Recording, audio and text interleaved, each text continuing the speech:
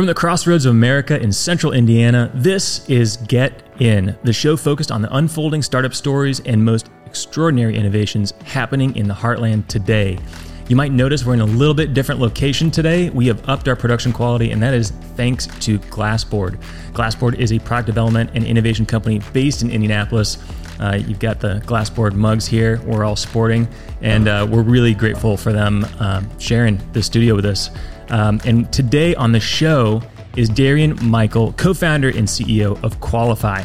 I was like, by March, we'll have funding. I know investors will have funding. We'll have a bunch of customers. We'll be good. Don't worry. And March came away, and then it was like 6 months of, no money coming in the door.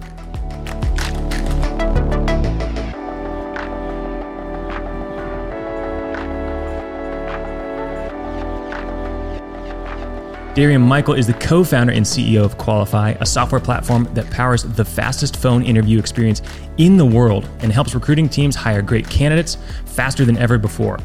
Darrian graduated from Indiana Wesleyan University in 2013 with a bachelor's degree in entrepreneurship and finance.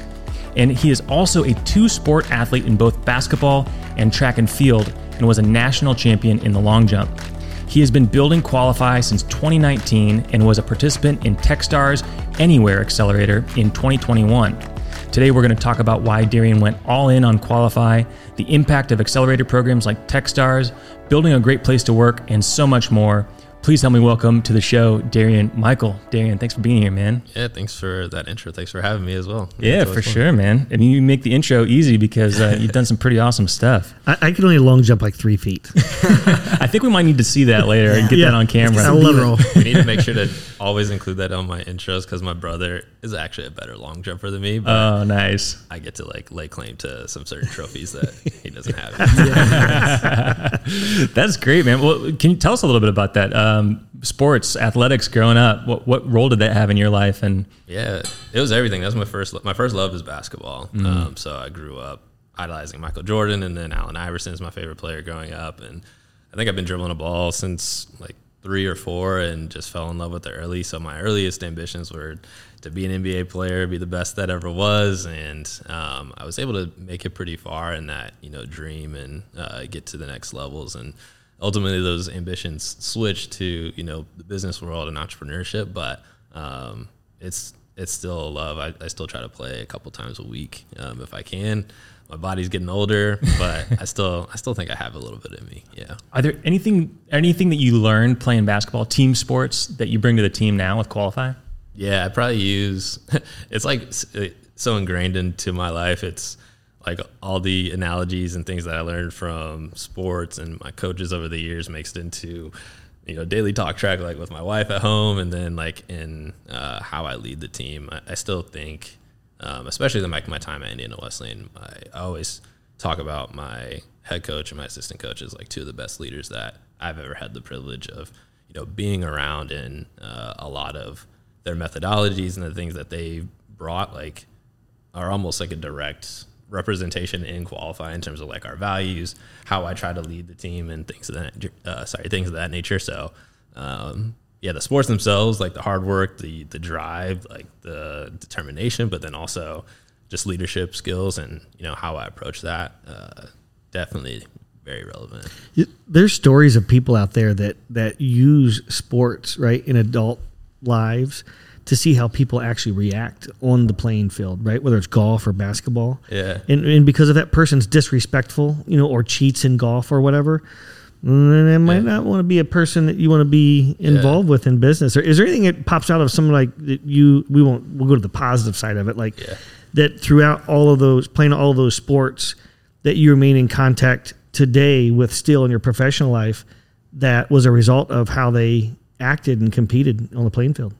That's a good question. Well, one, like when you were saying that, I just saw like a YouTube clip of that exact thing where someone was talking about, being on the golf course and witnessing someone cheat, and their wife told them hey, this person did that. You shouldn't go into business with them, and later found out that they cheat at a different level, right? In the business field. But I'm trying to think of to answer your question, a lot of my teammates, like the people that, especially when I got to Indiana Wesleyan, there was a few of us that basically roomed together all 4 years, and we've gone into different industries, different lines of work, but that common bond of what we value, what we went through, I think that's a big part of, what I wish in some ways I could recreate. I talk about it all the time at, in a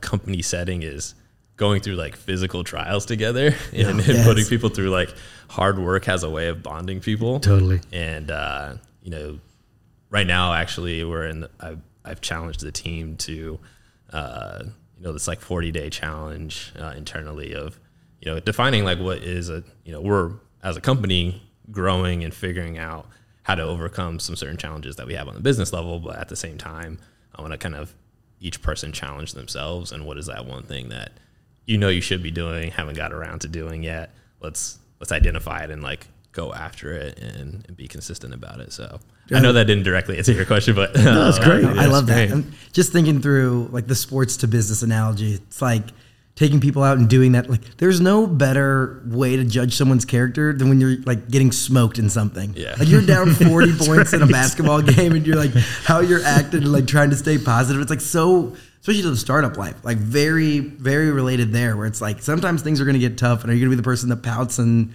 complains about it, or are you going to like suck it up and try to like drain 3 or 10 threes in a row and come back, right? Yeah, and even if you don't lose, or even if you ultimately lose in that moment, it's like how you respond. Like what's your response to that? Like, do you quit? Do you become selfish, or do you focus on the team and try to move forward and improve? So yeah, it's kind of like life and business is in my worldview is very much about shared experiences. Mm-hmm. And what you just said is kind of how do you synthesize those experiences? Yeah, it's like, and it's partially because like I come from my whole life just being like basically like physically punishing myself or having coaches like physically punish you. And obviously you can't necessarily do that in like a corporate environment, but I think there is ways to bond through those shared experiences. Like naturally companies face different trials, and how you respond as an individual and as a team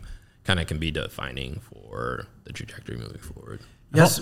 So you say that sports, right, always part of your life. Was entrepreneurship always part of your life?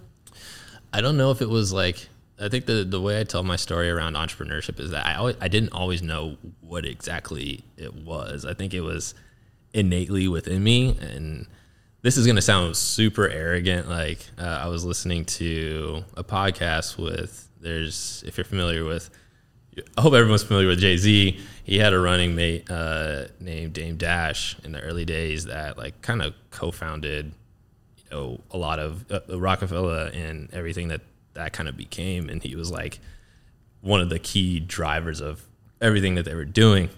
They since split, but anyway, I listened to a podcast with Dame Dash, and he was saying that he didn't know what he wanted to do. He just knew he was going to be great. And that's kind of like what I think of in myself. Like I said, I don't want that to sound arrogant. It doesn't sound arrogant at all. Yeah, like when I wanted to be a basketball player, I didn't just want to like excel. I wanted to be the best of all time. Like whatever I was going to do, I wanted, like my mindset is always to try to be the best and achieve at a high level. And one of the things that I got that I know I'm privileged is seeing success around me. Mm-hmm. I had family members and like close family friends that were VPs, CEOs. My dad like is, started from literally nothing. He's like from the 9th Ward in New Orleans and grew up in poverty to, a very successful business person. I got to see him achieve, and then like his network of people that I call my aunt and uncles, them achieve. My older brother played in the NFL. So like I got to see, people achieve their dreams, make it to these heights that are usually untouched. And so, me and my brother and my cousins, like we always kind of have this mentality of it's not like if, it's a matter of like when, mm-hmm. and just approaching life that way. So is there a favorite lesson or quote that you heard from your dad or your brother growing up that still rings true in your head as a CEO now? Yeah, I think maybe the biggest thing. So like I've always considered my dad like my biggest, idol, like person that like influenced me the most. And I think what he instilled in me is not necessarily like one quote I could give you, but just like a sense of confidence and pride in the sense of like taking ownership of what I'm doing. Like like, I think my natural tendency is to like play the background and to be very passive with a lot of things. And like sports was like where that showed up in my early days. Is just like, I like to, you know, pass the ball, and he'd be like, hey, like, you have a lot of skills that you bring to the table, and you're not helping anybody by diminishing those and not letting your light shine. And so just instilling that, like, that confidence of taking pride in like what you do and wanting to be the best at what you do. Yeah, that's powerful. You mentioned kind of getting into entrepreneurship when you're in college. What are some of those early entrepreneurial memories? Yeah, Toph, you said you had more failures. It would be fun to like dig into that. We could talk for like days about that. Yeah, I think so. I guess to go back into like early days of like why I kind of became an entrepreneur, and like where it started to show up for me, and even in like childhood, is I was always very creative and inventive, or wanted to be inventive. Like I saw all those commercials for, you know, pay us and we'll help you get your patent on your invention. I was like, they're like sledgehammer stone wheel. Yes, I love those. Buy now. Yeah. 3 easy payments. Yes, I remember what you're talking about. Yeah, like those the caveman that's like chiseling the wheel. Exactly. Yeah. So I remember all those, and those like spoke to me. But no, I mean, but even before then, I was like always just like trying to draw up random like harebrained ideas. And so I think that's like one example. I had like, I don't know if they're still around. Like I'm hoping they're somewhere in like some storage unit that my parents have. But yeah, just the dumbest drawings of like random Give us an example. Is there one you remember? There's only one that I really remember. I think I was like outside on our like, you know, by a grill, and I was like, ooh, I don't know what the concept was, but it was like a grill that was like, could like rotate and do something specific. I can't remember, but it was like, I just remember drawing a grill and explaining to my dad how this thing could like rotate on a hinge and do something fancy yet. But obviously it wasn't very cool. I do have somewhere, I don't know what the invention was, but my mom gave me like within the last couple of years, she was like, hey, you had this piece of mail where you like, you know, you wrote up the idea, and like, you remember like the unofficial patent is like you know, write up an idea, send it to yourself in the mail, and it's like kind of timestamped. So I have that, and I opened it, and it was something stupid. I can't remember. But I love it. And then like, I think, but in more practice, that came more so in like in early college days. So just always trying to figure out hustles and ways to make money. What was the first hustle? What'd you make your first dollar on selling or flipping or whatever? Well, I think the truth, I don't actually remember this, but my best friend from growing up told me that we charge people to get on the swings. I don't know if that's like bullying. Is that entrepreneurial or bullying? Right? I love it. Like I said, I don't remember if this is actually true, so I'm taking a disclaimer on that. But yeah, these are our swings. But in college, I think the first thing that I got into was flipping basically pretty cheap watches on eBay. The way I was like pretty into watches at the time. I still am. I just wear an Apple Watch now. I think at some point in the future, when I've made it, I could invest in some nicer watches. Get back in the watches. Yeah. But I got really into them, and I would buy them, wear them for like a week, and then like sell them back. And tell me they were G-Shacks.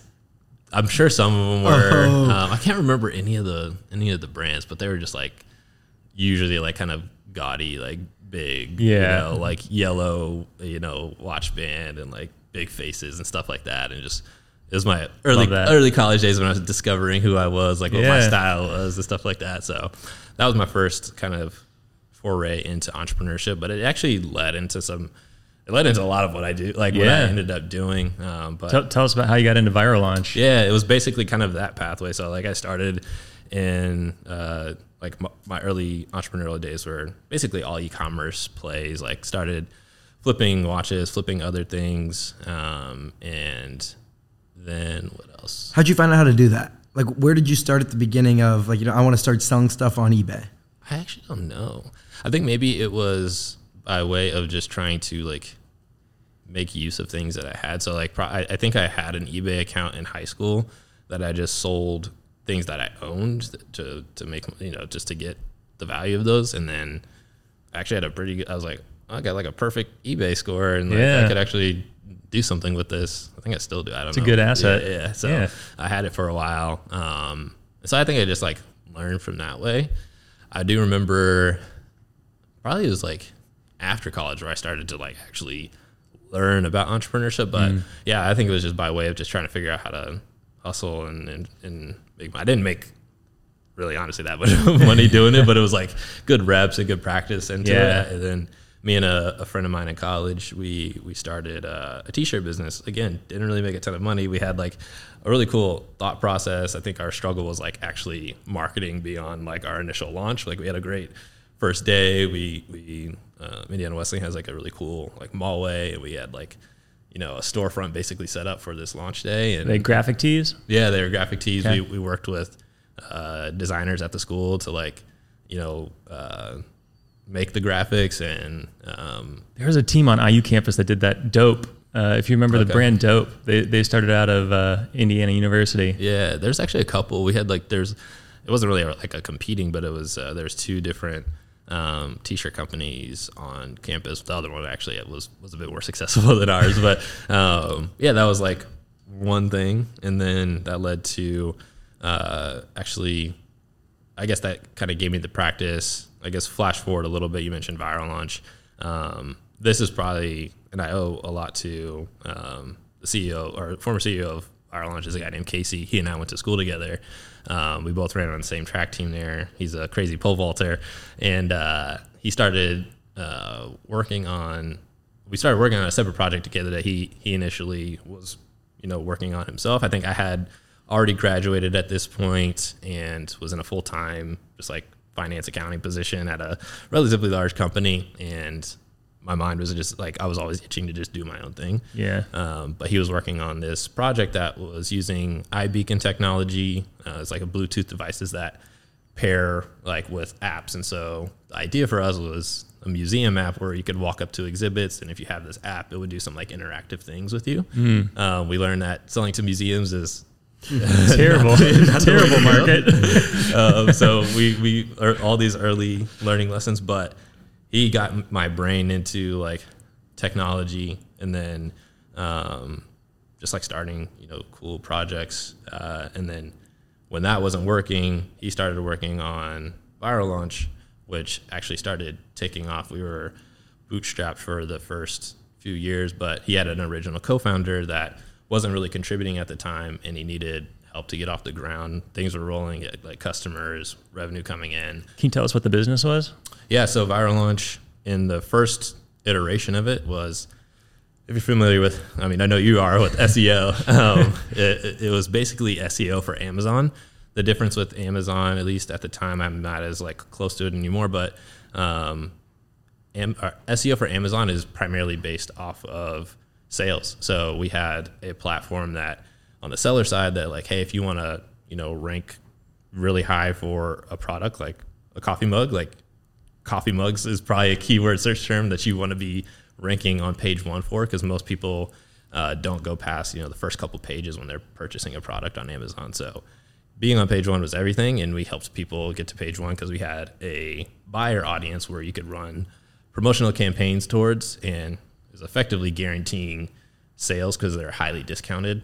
And so it was kind of like this, hindsight is like kind of like a hack to get ranking. Yeah. But we figured out how to do it in, you know, the most legitimate ways, and made people tons of money because we got them that ranking. And, you know, you could be selling any sorts of widgets and, you know, making hundreds of thousands, if not millions of dollars. I remember going into that office when you were in your heyday. I think you came up on a hoverboard from across the office.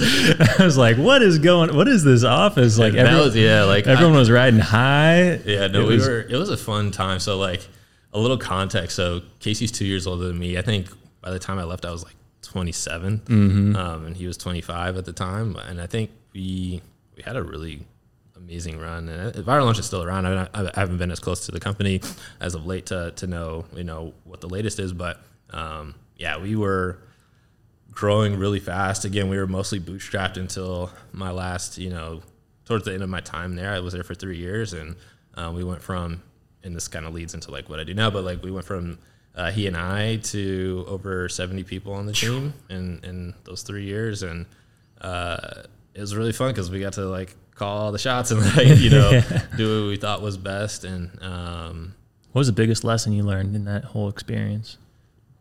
There's so many. I think for that context, I think some of the things that we probably should have done that we didn't do was trust our knowledge a little bit more. I think one of the things, because we were so young, indexed on bringing in like advisors and investors and like, gray hairs that have been there and done that. And their track record did speak for itself. Like they really had done those things, but also they didn't know our customers. They didn't know our market as well as honestly Casey did.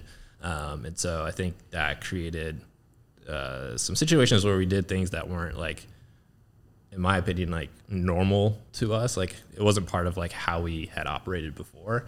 And I think that led to some like misfires and things of that nature. It's so critical, right? You see it all the time where investors invest in a company and by the sheer fact that they wrote a check, they're on the board. Yeah.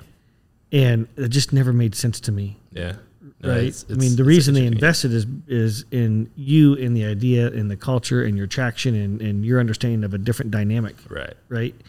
And then they come in with a knowledge set from 10 years ago, especially in a business like that. Yeah. Yeah. It's changing Emerging market. Right. Emerging market. It's changing so fast year over year. Yeah. And it can really take you down a road that's not the right road. Yeah. No, it's interesting. And there's just some things that like we honestly, hindsight now, like we had like some fortunes of like, we didn't have a sales team. We were just growing like basically organically and like marketing supported. And I think that was fortunate. But then now in my position, I was like, oh, it would be great to like have like a real sales force that we were like, building larger, stickier relationships with customers and things of that nature. And so, there's tons of learning lessons that haven't like fully unpacked, but I think that's the biggest one probably. Before we pop forward to the next one, can we back up real quick? Yeah. And so you graduated from Indiana Wesleyan, and you ultimately went to Viral Launch. So what was that time frame? What was that gap in time? I graduated in like 2013. The first 2 years out of school, I was at a company called Moorhead Communications. It's actually now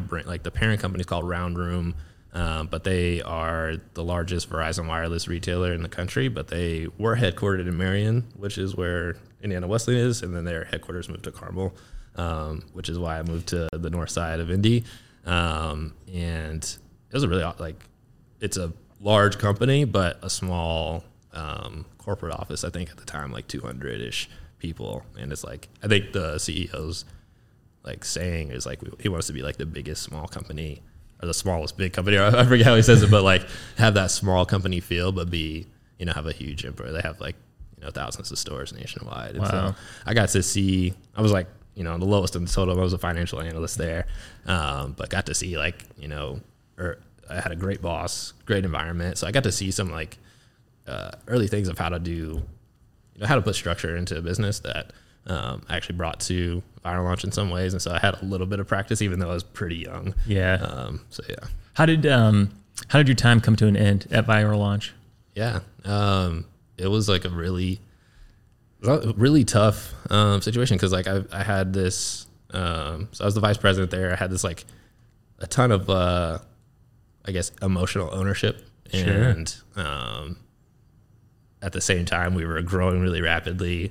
Our team, as I mentioned, was adding leadership, and effectively the last year I kind of felt like the writing was on the wall because we brought in, a president / COO and a CFO, which I was the VP, but my main responsibility was over internal operations and finance. So I was like, oh, what's the pathway for me here? But it was in January of 2019. There's more than that going on, but ultimately what happened is I got laid off. I got called into the office. I forget which day it was, but I know it was in January. And they let me know that I was going to be laid off along with a few other folks on the team the next day. The company was coming up against some challenges, and so they had to do that. And so that's tough. Yeah, it was weird because it was obviously very tough. I had like my family was growing at the same time too. Yeah. but it was like weirdly, I felt a sense of relief in some ways too. Cause like, Why do you think that is?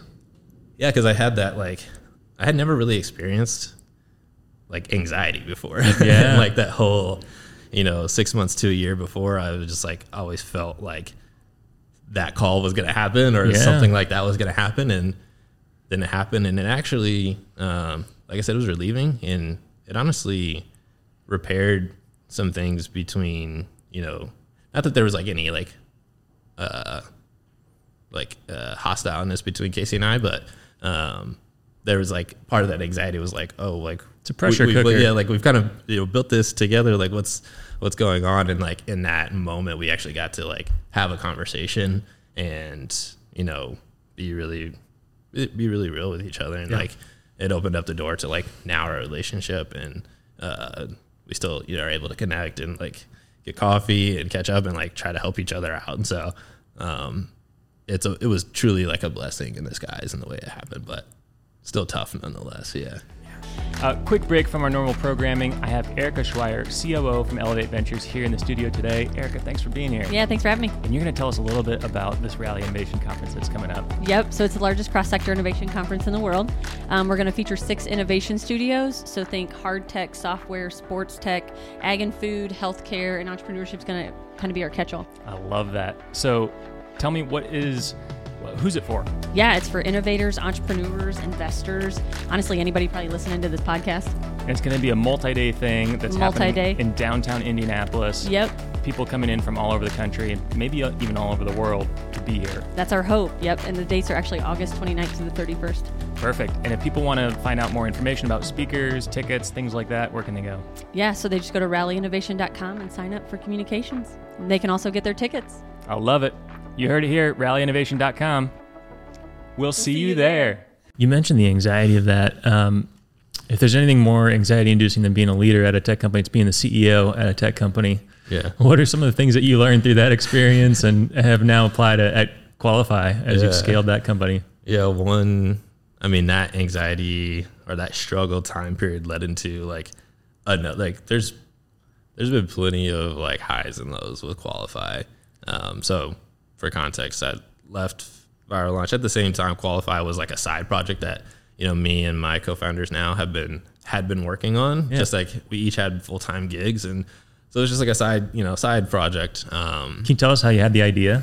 Yeah, it was like during that wave of growth. Like I said, I was over the internal operations, so part of that was the recruitment and the HR function, and so I was very busy. I was just like constantly, recruiting and screening candidates, and just saw how difficult the hiring process is altogether, but recognized how repetitive phone interviews can be. I was trying to be really structured and ask the same questions and give a consistent feel. And I was like, it'd be great if I could just like record these questions, send it off to the candidates, let them, record their responses. And then we could, streamline that process, create a better experience overall. And so that was the original, genesis of the idea. And like I said, it just started off as, something that we were working on to like do in our off periods, like late at nights. Like for a while, the team meeting that we now have at like noon on Mondays was like 8 or 9 p.m. In the evening on a Monday or Tuesday, when it was just like the 4 co-founders when we were all doing our own things. So you went straight into Qualify? Was there any gap? There was not really. So like I told my wife that we'd be good. Like, hey, I got a little bit of severance, so we'll have like a couple months. And then after that, got 2 months to make it happen, baby. 2 months to make it happen. I told her like it was January. I was like, by March, which by the way, we also just came up on our 4-year anniversary. So, but I was like, by March, we'll have funding. I know investors will have funding. We'll have a bunch of customers. We'll be good. Don't worry. And March came away, and then it was like 6 months of, no money coming in the door, and so. Yeah, I did go straight in, and I made a resume, but I never sent it anywhere. Hindsight, there's a lot of like now advice that I would give to people, which are like think and be calculated about like the leaps you take. I'm always a person that has taken ginormous risks, obviously. Burn the ships. Yeah, that is like sheer exhilaration, right? You're like, you know what? I'm going for it now. Yeah. I'm gonna pounce on the moment. Yeah, because like I felt like if I didn't, then I would just go back to a job, and then it would just be a side project and would never go anywhere. And it's like weird because like hindsight, I would like never do it in that way again, but also know that we wouldn't be where we're at if, you know, we didn't take that leap. And, you know, if I didn't take those risks, you know, a lot wouldn't happen, you know, wouldn't have been able to happen if I wasn't full-time invested in it. And so how'd you bridge the gap? Or you got a early family that you're developing and lost your income source trying to build a new one? Yeah, not in the smartest ways, honestly. not in the smartest ways. So like, my credit score is 520. My credit score is back up now. Like, but yeah, it was exactly that. Like I said, had a tiny bit of runway. It was very unfortunate timing because like with some of my other ventures before, it was I didn't mention like kind of part of the reason Casey wanted to bring me on is because I had familiarity with Amazon. Sure. Because I had been like selling stuff on Amazon too. And the nature of e-com is like you're fronting a lot of money on inventory to get costs down. And then I kind of just, my problem was like I was good at launching things and not like, you know, operating them like consistently and like making sure the marketing and the campaigns are always there. But so I had like a lot of money that was invested that kind of just basically became debt, and we were already like pretty close to paying that off, and then like got laid off, and then it led into basically me running my life off of credit cards for, you know, I guess 4 to 6-ish months, you know, as we were trying to figure things out. And who was the first person? How'd you find the first person that well both sides? The first person that joined you, right, to go take on this new company, and then who's the first person that believed in you, believed in the idea, right, to give you initial funding? Like, how'd you get the initial team, 1 or 2, 3 people, and the initial dollars to like actually get it rolling? Yeah, how'd they come together? So first is my brother. So my brother is my equal co-founder.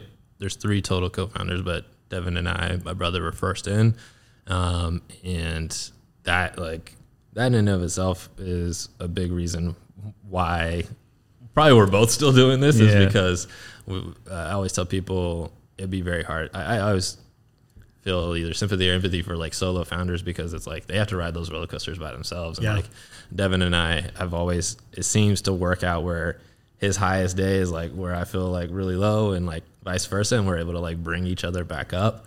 And so that keeps us going, keeps us motivated. We can like remind each other of like, all right, yes, we just lost that customer or that big deal, but like, hey, check this out. Like we have all this stuff in the pipeline or we have all these things going for us. Like it'll be good. And we can kind of remind each other of those things. How to be a good co-founder 101. Yeah. It's there's so many, like we have larger than most co-founder teams, like usually it's like 2 or 3, we have 4 people. And I find a ton of benefits in that. Yeah. It was. Is there a tough dynamic for leadership, like making decisions or anything like that? Between like specifically Devin and I, my brother? Or like you have 4 co-founders of like vision to take the product, how decisions get made. Like I think like more cooks in the kitchen a little bit there. Yeah. Right? No, I think we actually work really well together. And I think it was because of a little bit of like separation of duties early on. Like I think we naturally fall into a few different, camps or departments. And so that's one of the actual benefits is like part of my leadership style is like, I want people that know what they're doing. And then I just trust you to do that. And the team would probably tell you I provide a decent, like a good amount of input and like opinion, but I never try to like hold strong to that opinion. And my mentality is like being able to trust people. And so I know I don't know like product and engineering, like. And Devin's technical, right? Devin's not. So like Devin he actually designed our first like he was our product designer for a while. That's what I thought. Yeah. He's self-taught on a lot of things, but he's our like go-to-market guy. So he oversees the go-to-market team. Okay. And for a while, like in the early days, he was designing the product. That's what I remember. Yeah. So he's like first man in on sales, first man in on marketing, and all those sorts of things. Just like helping us grow the business. He's closed most of all of our biggest deals. And then my specialty is like on the internal ops side, but I like to think I'm pretty flexible to jump into a lot of areas except the non-technical part where I would just like say, hey, we need to do this. Here's an idea. Like here's like a, product concept that I think could be cool. I'm very much an ideas person. So that's my input and my lane and just helping to prioritize, but they're the ones that like actually know how to execute that. And so, And yeah. if there's anyone listening to this podcast that has multiple founders, just on that item, there's great ways to deal with this right up front, right? When you're starting a business and you have multiple co-founders, everybody's excited, Yeah. right? And wants it to move forward. And that is the perfect time to bake into like your operating agreements how that decision making works. It's really super easy to do. Like XYZ has final decision on product engineering, and you have final decision making on X, Y, and Z. And it's just like there are really simple ways to bake into the operating agreement that decision making at a super high level, and then also having all of the co-founders vest. Yeah. So like everybody has their ownership on day one, but if you leave inside of 4 years, here's this waterfall, and you're going to lose. And so there's no discussion, right? Yep. If somebody flies a coop, then they only get whatever was agreed to, and it's super simple. And that was like something I learned too, like, and what I brought in, like from day one, it was quote unquote, it was my idea, right? But like when it came to talking through that with Devin, I'm like, hey, we're going 50-50, like he would probably have deferred more to me, but I was like, no, like I don't want this, especially with family. Like, I was like, I don't want this to like create any issues early. And then as we like grew the team and like grew the founders, it was like, hey, we're splitting, from our equity equally to our founders, and then establishing that early, like you said. And I think one of the good things is like we're good at like deferring to like who the expert in the room is for certain things, and then I hopefully am doing a good job of like knowing and sharing that, hey, at the end of the day, the buck stops with me. Like that means I will have like, in some cases, like override, and they acknowledge that, but then I also take ownership of that. Hey, if it doesn't work, if it fails, like, I'm taking ownership of that. And so I don't think it's like a give and take there. And so talk to me about the financial side of things. Who finally came in and provided a little bit of relief for your credit card? Yeah. No, like the first, like, and this isn't like on, this isn't like an official, well, it's somewhat official docs, like, but it's more so like family. Like my parents, like actually were truly like the first believers. That's awesome. And they gave us a couple thousand because we originally were like, hey, we're going to go find this person on Upwork to like build this MVP. Yeah. I think we ended up using it for a different purpose, but it did provide like a month or two of like relief in that regard. Yeah. And then we went through, I think our first investors came by way of our pathway through like Generator. So we went through gBeta, which is a pre-accelerator. It's free. But we got to meet a lot of people, investors, and I think our first I don't want to misquote, but I believe our first checks came from a guy named Roger Lee. He's a local. Yes. So Roger's great. Yeah, Roger's awesome. And he brought his friend in, Jason. And so that was like our first, I want to say like around 25K. Yeah. And then for a while we were just living check to check as a business. Like at first it was just me full time. And then the next big believer that moved a big needle for us was one of my favorite investors. His name's Jason Riley. He is in the industry, so he's in HR at a very high level. He's most recently, he just switched, but he was most recently head of global talent strategy for GE Healthcare. Yeah. And so he put in a check with us that allowed Devin to come on full time. And so we slowly started to get things rolling. And then for a while, I think it was effectively 2 years of fundraising to live check to check and actually build a real round, which came about in early 2021, where we put together a convertible note, which Elevate was a part of, and at the same time got accepted into Techstars. Let's dive into that real quick. I want to come back to Techstars. Let's go back to Generator. How did you discover? How'd you find Generator? How'd you reach out to them? Did they find you? What did that first initial conversation look like? What resonated, didn't resonate? What would you do differently? Yeah. And then how's that parlay into Techstars as well? Yeah, I don't remember how I found out about them. I think maybe my brother Devin put us on to mention hey, they're super legit. There's a company that he was aware of out of Terre Haute that had gone through gBeta, and I was just sure, I'll go I'll go meet Chelsea and talk with her, and I was like, what's $10 more for coffee on a credit card? Right. It's already there. Like, yeah, exactly. I was like, just trying to, like, I think one thing that I learned through gBeta and just in this whole process is when I was at Viral Launch, I was like, I know everybody I need to know here in Indy, and my network's great. And then I like started meeting a ton more people, and it just led to like, oh, I don't know enough people, and like really investing in building the network. And I think that was one of the biggest things is like actually being diligent about like meeting people. Sometimes that leads you down like paths you don't need to go down in terms of like, oh, you thought that they were going to be a customer, be an investor, and like they never were, but you get reps at that. And also some things, you know, the one individual might not be the end thing, but they might introduce you to somebody. And it's like, you never know, you know, just by, you know, happenstance, what's going to happen from that. Somebody told me once early on that in the early days, especially of being an entrepreneur, and I think it still applies today. And sometimes I regretfully have to say no, but like in those early days, it's like if you ever get invited to something, whether you want to go or not, you're a little bit tired and you had a bad day. That was one of the fetal position days. You're like, I don't want to do that thing at 6:30, you know, another damn coffee. Yeah. And then, but you drag yourself to do it, and you just show up because you never know. Yeah. Even if that one's a dead end, they might have you know what, actually need to meet Matt, you know? Exactly. Yeah.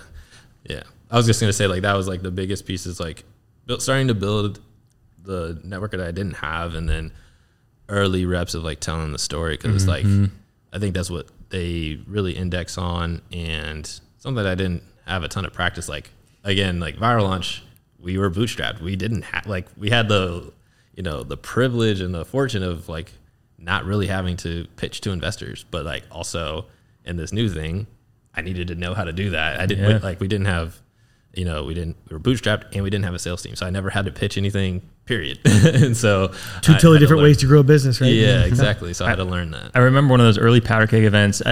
You and I ended up in the same circle 2 or 3 times in one evening. Yeah. It wasn't early powder keg, but it was early qualify days. Yeah. And I remember just seeing the progression of your pitch throughout the evening. Oh, that's awesome. And that's one of the things I love about events like that is like you can get in like 20, 30 reps in one evening. Yeah. And you were clearly like iterating and like, because I think, you know, you were there early hanging out, and so I was there for the rusty one, you know, shaking off the rust while you're still kind of shifting gears from being heads down to you know, out and socializing. And I think I was there for one later in the evening where you're just like you know, you had an audience around you. Yeah, and I think I don't know timing wise when that was versus like when I had gone through different, because we've gone through, I think it was 2020. Yeah, so we've gone through like gBeta and then Techstars, and like in both of those scenarios, they both have their own kind of versions of, but like gBeta, it's like Minter Swarm. Techstars calls it Minter Madness, and it's basically you're gonna meet like a crap ton of people in a very compressed time period. It builds skills for like other things, but like I know for Techstars it was like 70 people in like 2 weeks that you like have to in like 15-minute meetings catch them up on like what you do, who you are, and then try to extract some help and like, you know, next steps with them in some sort of way. And so yeah, you're able to iterate really fast. And what's the elevator pitch for the listeners? You knew that was coming. Yeah, I haven't. So I got out of like I'm not in fundraising right now, so I haven't like had to do it as much. And I've been actually like reworking mine like very recently, because you know some of my you know standard like email templates and things of the nature that I send out. But you know the high level pitches were the phone screening solution for high volume recruiting. Typically the people that work with us have significant hiring volume and hiring needs, and they don't have enough bandwidth to hire great people in the time period that they need to hire them. A lot of their business depends on getting people hired in the door. So think hospitals, call centers, things of that nature. And the phone screen is the biggest bottleneck in that process usually. And so we automate it, streamline it, and turn it into a competitive advantage for the folks that we get to work with. So I love it. The first sentence, right? Yep. I can visualize what you do. Yeah. It's great. I love it. One of the things I love about a good pitch is that it helps not just with investors and customers, but also attracts talent. And I know that's one of the things you've really focused on as you've grown Qualify. Yeah. What have been some of the biggest things you've learned growing your own team as a CEO? Yeah. I think that's one of the things that if I was to toot my own horn at something, it would be partially because it's my favorite part is like the two things I love about being an entrepreneur is getting to put ideas into the world and then getting to collaborate with people. And I mentioned like my mindset is finding the experts and trusting them and enabling them to do their job best. And so that's kind of the approach I take when it comes to building the team. And I think it's resonated with how we've grown the team so far. Go back to your question real quick. Like what's like, yeah. What have you learned in building that culture? Yeah, I think some of the things that we've, done really well at Qualify is establish who we are early. So when it was just the four of us, I remember one of the first meetings we had, might have been the first meeting we had in person. A lot of stuff we did was like just over Google Meets or whatnot. But one of the first meetings we had was, beers and pizza and just talking about like our values and what our mission is going to be and things of that nature. And it's like, there's been iterations, over time, but I think getting alignment at the founder level of what we're going to be, why it's important to us, and having that mindset, even before we were like really out of a real business, it might have been like too early to do some of those things, but I think it helped establish what we are today. And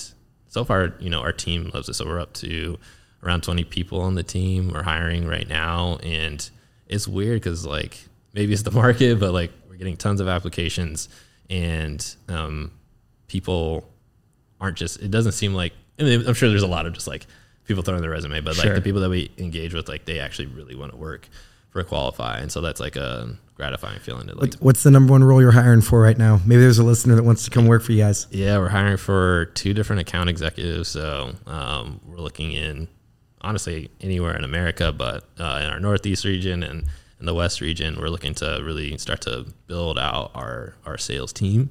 And we're also hiring for a product marketing role too. So, all right, let's hear out there, listeners, send us your best sales pitch Qualified to us, and that might get you the job. Well, now would be a good time to join. I know you mentioned you just set a new record for 10 times your historical highest deal. You just closed your biggest deal by a factor of 10. Yeah. I think we're probably going to have you back on the show to talk about that, talk about this next hiring spree that you have, because there's so much to dig into with what you're doing with Qualify. Yeah. So if you're open to it, we'd love to have you back on. No, this has been awesome. Last year I got to do quite a bit of, I was a guest on quite a few podcasts, and some of them better than others. I think this one was like one of my favorite ones to do. So awesome, man. I really appreciate it. Yeah, awesome. We love talking to you. But we're at Nate's favorite part of the conversation. Come on. Darren, we're going to work through the lightning round. All right. So we have 3 questions for you. Very hand selected, goes to all of our guests. We're going to start with, outside of the amazing entrepreneurs, what is Indiana known for? Outside of Indiana, just rapid fire? Well, I mean, outside of the entrepreneurs, what's Indiana known for? Go. Ooh. Just one thing. Sports, I was going to say. Sports. Yeah, there we go. Love it. What is one hidden gem in the Hoosier State? Oh, man. What is one? I don't get out enough, so that's... This is revealing. I don't know. And I should have warned you right before. I'm a terrible quick thinker. Like, we can circle back. We pass and go to the next guy. Or is there anything in Marion? I've never been up there, so there might be some hidden gems I don't know about. I was gonna say, like, I hate to shout at. So I went to Indiana Wesleyan. Our rival school is Taylor. I'm not even a huge fan of. There's an ice cream spot called Ivanhoe's that everyone always stops at. That's the first thing that came to mind when you're like, anything up in Marion. I was like, it's not too far. It's in Upland. Okay. But I don't, it's weird. What's the name of it again? So Taylor's our rival school. Yeah. And it's called Ivanhoe's. And it's in Upland, Indiana. All right. Sweet. All my rival teams, by the way, have been purple. And I've always hated purple growing up. Like literally from a child, like all the rival teams I ever, like my. How did you end up with it as your brand color at Qualify? Yeah, like that's weird, right? Every day just comes into work pissed off. I started to like it now, but all right. It just kind of happened. I think it was probably not my original idea. Like it definitely wasn't my original idea. I think the person who designed the logo, and I was like, yeah, actually it looks good, and everyone seemed to like it. So that's amazing. All right, final lightning round question: who is someone that we need to keep on our radar? Someone that is doing something big. Ooh, do they have to be in Indy? Because I have so through my Techstars network, and hopefully my other Techstars CEO friends don't hate me for this, but there's a company called Pipe Dream. I think is it's a one of those moonshot ideas, but actually very practical in nature. They're called Pipe Dream. They're literally building pipes underground to enable 30-second deliveries, like eventually anywhere in the city. Wow. Like using robots that can navigate in these pipes and like just put your stuff in a portal, shoots it over to where you need to go. You don't have to like own certain things. It's like those fancy bank, like if you use the ATM at the bank. Yeah. And it's, yeah, similar, but it's like robots with wheels instead of, I forget what the name of that sort of. that's The awesome. suction of that. I forget. There's a name for that. That's but cool. Yeah. We'll look it up. Maybe we can have them on the show sometime. Yeah. I'll have to- Once they hook up Indiana to the Pipe Dream. Yeah, I try to get them to come over here with all the. Well, we know some people. We might be able to hook something up, make it worth their while. Yes.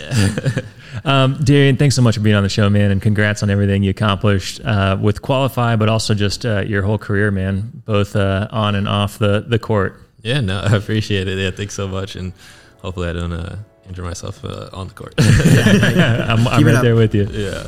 Thanks, Darrian. Yeah, thank you so much. This has been Get In, a Powder Keg production in partnership with Elevate Ventures, and we want to hear from you. If you have suggestions for our guest or segment, reach out to Matt or Nate on LinkedIn or on email. To discover top-tier tech companies outside of Silicon Valley in hubs like Indiana, check out our newsletter at powderkeg.com/newsletter. And to apply for membership to the Powder Keg executive community, check out powderkeg.com/premium. We'll catch you next time and next week as we continue to help the world get in. Since you just listened to this podcast, you might be thinking about starting one for your company. Lucky for you, our partners over at Casted have you covered. Casted is the first and only podcast and video marketing platform made specifically for B2B brands. I love this about them. The platform makes it possible to publish, syndicate, amplify, and measure the value of your podcast and video content. In fact, we use it for our podcast here at Powder Keg. And if you're a startup, you should listen up because Casted for Startups is definitely for you. They are offering exclusive deep discounts of up to 82% off retail price for qualifying startups. Connect with Casted at casted.us/powderkeg.